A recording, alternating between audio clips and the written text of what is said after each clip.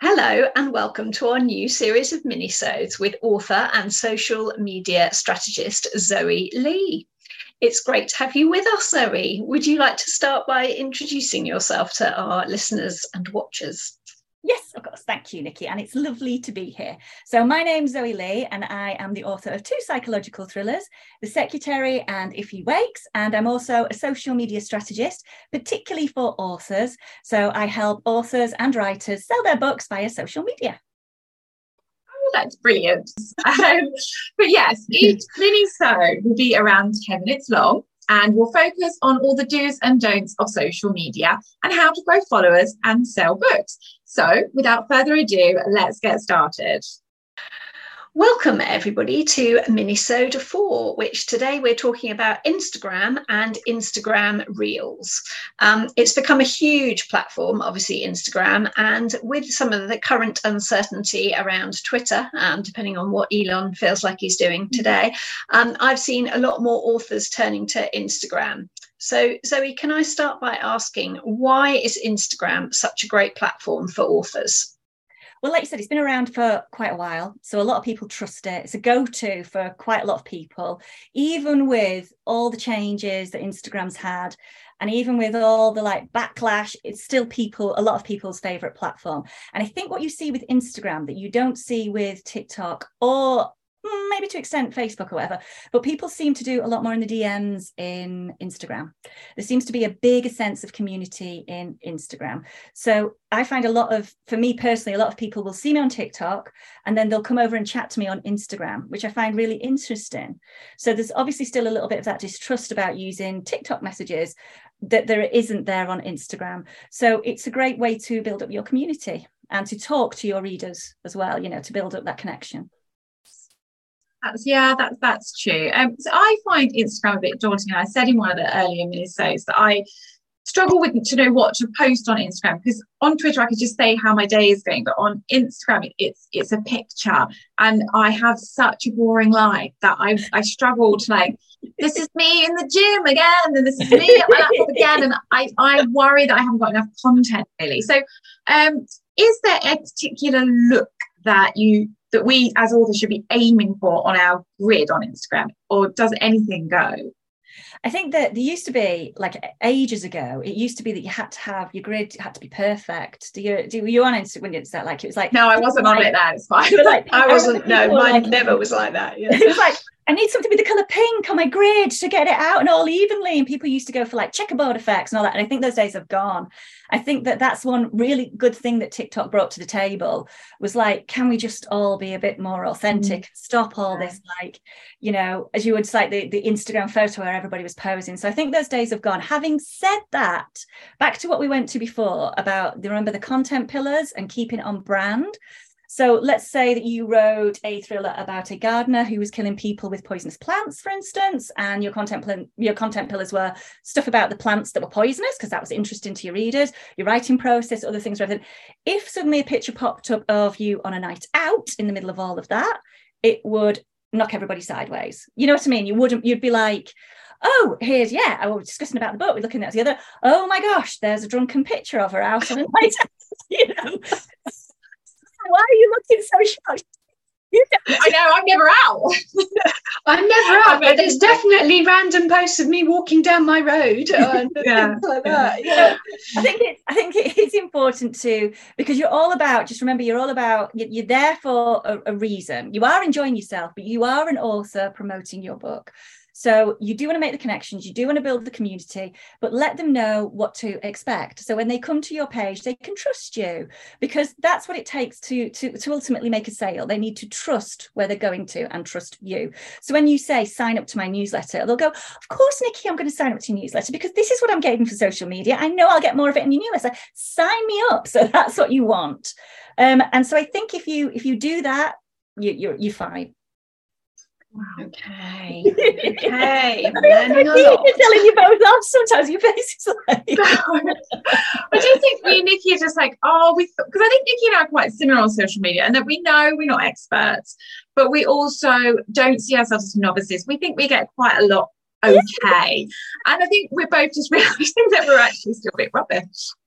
You're not, I don't want to make you feel that way at all. I mean, no, not rubbish. I guess I mean, I feel like there's so much more I should be doing that I'm not, and stuff that's so easy to do as well. And I do know this stuff, and I think it just isn't natural for me. And I think I need to change my mindset slightly with social media and think much more about strategy and my It's definitely strategic. Isn't it? A bit more. It's all very good. But going back to what I said at the beginning, if you are enjoying yourself and it comes across as authentic, that will work as well, just so long as you're enjoying yourself. So if your feed is all about your cat or your dog and people go, yeah, I love that author because, you know, we've both got dogs, and that could work as well. So even though I'm telling you how to get the best out of it, it's still social and it's still there to be enjoyed. You know, I don't want to be like, I must be doing this today.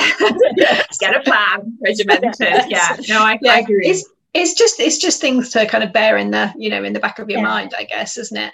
And I was told once that Twitter hashtags aren't as important anymore, but on Instagram I still see kind of everyone's posts have got hashtags in. And is that something that we should be doing, including hashtags? Does that still work with the algorithm? Yes, I think so. I don't think they're as important as they used to be, because I think all social media is going over to SEO, which is the keywords. So when you do your caption under any post, the keywords of like my thriller book, that this tends to pick up more on that. But in Instagram, I think hashtags still work, and I always put them on because why not? Like, you know, don't be spammy, don't put loads of hashtag on, but it's a good way for the algorithm to see where to put your book, and always put them in a post. It used to be that you could put them in a comment, but you've got to put them underneath the caption in your post now. So yes, I would use hashtags on Instagram. Okay. And when should we put something on a story, and when should we put it on an actual post? Like we were laughing a bit earlier, but you know, if I go out for a walk or something, I will often take a photo of a nice scenic photo, but I would put that on a story rather than put it on a post. So my work related stuff I tend to stick on a post, but other, you know, nice stuff I'll just stick on a story. Is that what I should be doing? Or? Yes, absolutely. Stories are there to be like the more personal side of you. Like, this is what I'm doing now, this is where I'm going, all the rest of it. But it's changed slightly in stories where it doesn't show it to, they're not searchable, I don't think, as much as they used to be. You'll notice that your story views may have gone down. So I would still say use it to about 80-20%. So still put bits on of like, and I do it all the time, I'm in a lovely restaurant. That's great stuff for the stories, because we're all curious, we're all nosy. And if you see in somebody's feed and you just see behind the curtains a little bit, then it's lovely, because, you know, you're like, oh, you get to know somebody a bit more. But don't forget to use stories as well to still push your book and still, you know, provide value, still providing somebody that's, you know, that somebody's going to come along, and what they're going to get out of your stories. You can sort of like, they're going to be interested in a nice restaurant that I'm going to, but then your next post might be, and here's a great book that I'm reading. Gosh, if you read thrillers, read this book as well. You know, you're just providing that value. So, but yeah, what you're doing is absolutely fine. Gold star for making. Less scenery though, and more strategy, I think. Yes. And how do Instagram Reels work? Obviously, it's their way to compete with the TikTok element, so videos. So how do they work on Instagram, and can they work alone without people using TikTok? Can you just be a poster of Reels on Instagram?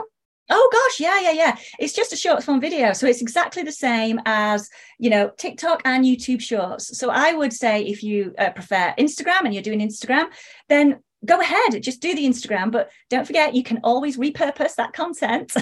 So if you wanted to have, I'm just on Instagram, but when I've got my planner, I'll just do a couple on YouTube Shorts and I'll do some on TikTok just to keep those ticking over. That would be fine. The setup of the short form video is the same as Instagram Reels as it is in TikTok. You've just got the setup and the payoff. That's short form video. So go ahead. If Reels is your thing, stick to Reels. I've just got one final question here, and I can't remember already if you talked about this in the last Minisode or in this one, but you mentioned removing the TikTok watermark before posting it on to Instagram, repurposing it for like the Reels. Why is it so important to remove the watermark? Because I see a lot of people, myself included, who don't do this. So why is it so key to remove the watermark? Because it won't, the algorithm, when you put it to, and it's still got the watermark. So let's say you downloaded from Instagram and you put it onto TikTok. The AI in the TikTok algorithm would spot that watermark from Instagram, it would see it that you were promoting Instagram and it would downgrade your TikTok. So it works the other way as well. So your reach wouldn't be as big. Having said that, though, I have seen viral videos that escape that and get through it. So I would say on the side of caution. And also, if I'm on another platform, I don't think it looks nice because you just want a clean video on that platform. Okay, but it's quite important. And do you have to use a particular? How do you get rid of it? Are there apps that just get rid of it? Or? There's 2 websites that I use, and I don't know whether I'm allowed to recommend them. But one is I don't know. Yeah, go for it. I don't see why not. Yeah. Okay. Well, if you want to get rid of the TikTok watermark, then I would say use SnapTik. But use the desktop version and be aware of all the adverts and different things that will pop up, because it is a free thing. So you are going to be shown adverts. So you're just downloading it without the thing. And I think the one from Instagram is called InstaFinsta, I think. Okay. But I need to check up on that. But basically, a Google search will tell you these apps, these the things. They are well used. Everybody uses them. Oh, cool. Brilliant. But sadly, that's all we've got time for today. Thank you for listening to our Minisode with social media strategist Zoe Lee. And thank you, Zoe, for sharing your expertise with us today. Thank you so much for having me. I've loved chatting with you two always. So thank you.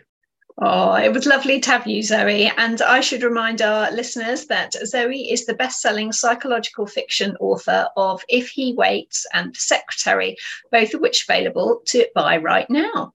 And Zoe is also a social media strategist. So for more information and how to see how Zoe might be able to help you, sign up for her weekly newsletter, which is full of social media tips for authors on Substack under the Author's Guide 2. Or you can go and have a look at her website, which is at zoelee.com, and that's LEA.com. And all the links are in the descriptions of this episode, no matter where you're watching or listening. But that's it for us. So it's a goodbye from Zoe. Bye. And it's a goodbye from us. Goodbye. Bye.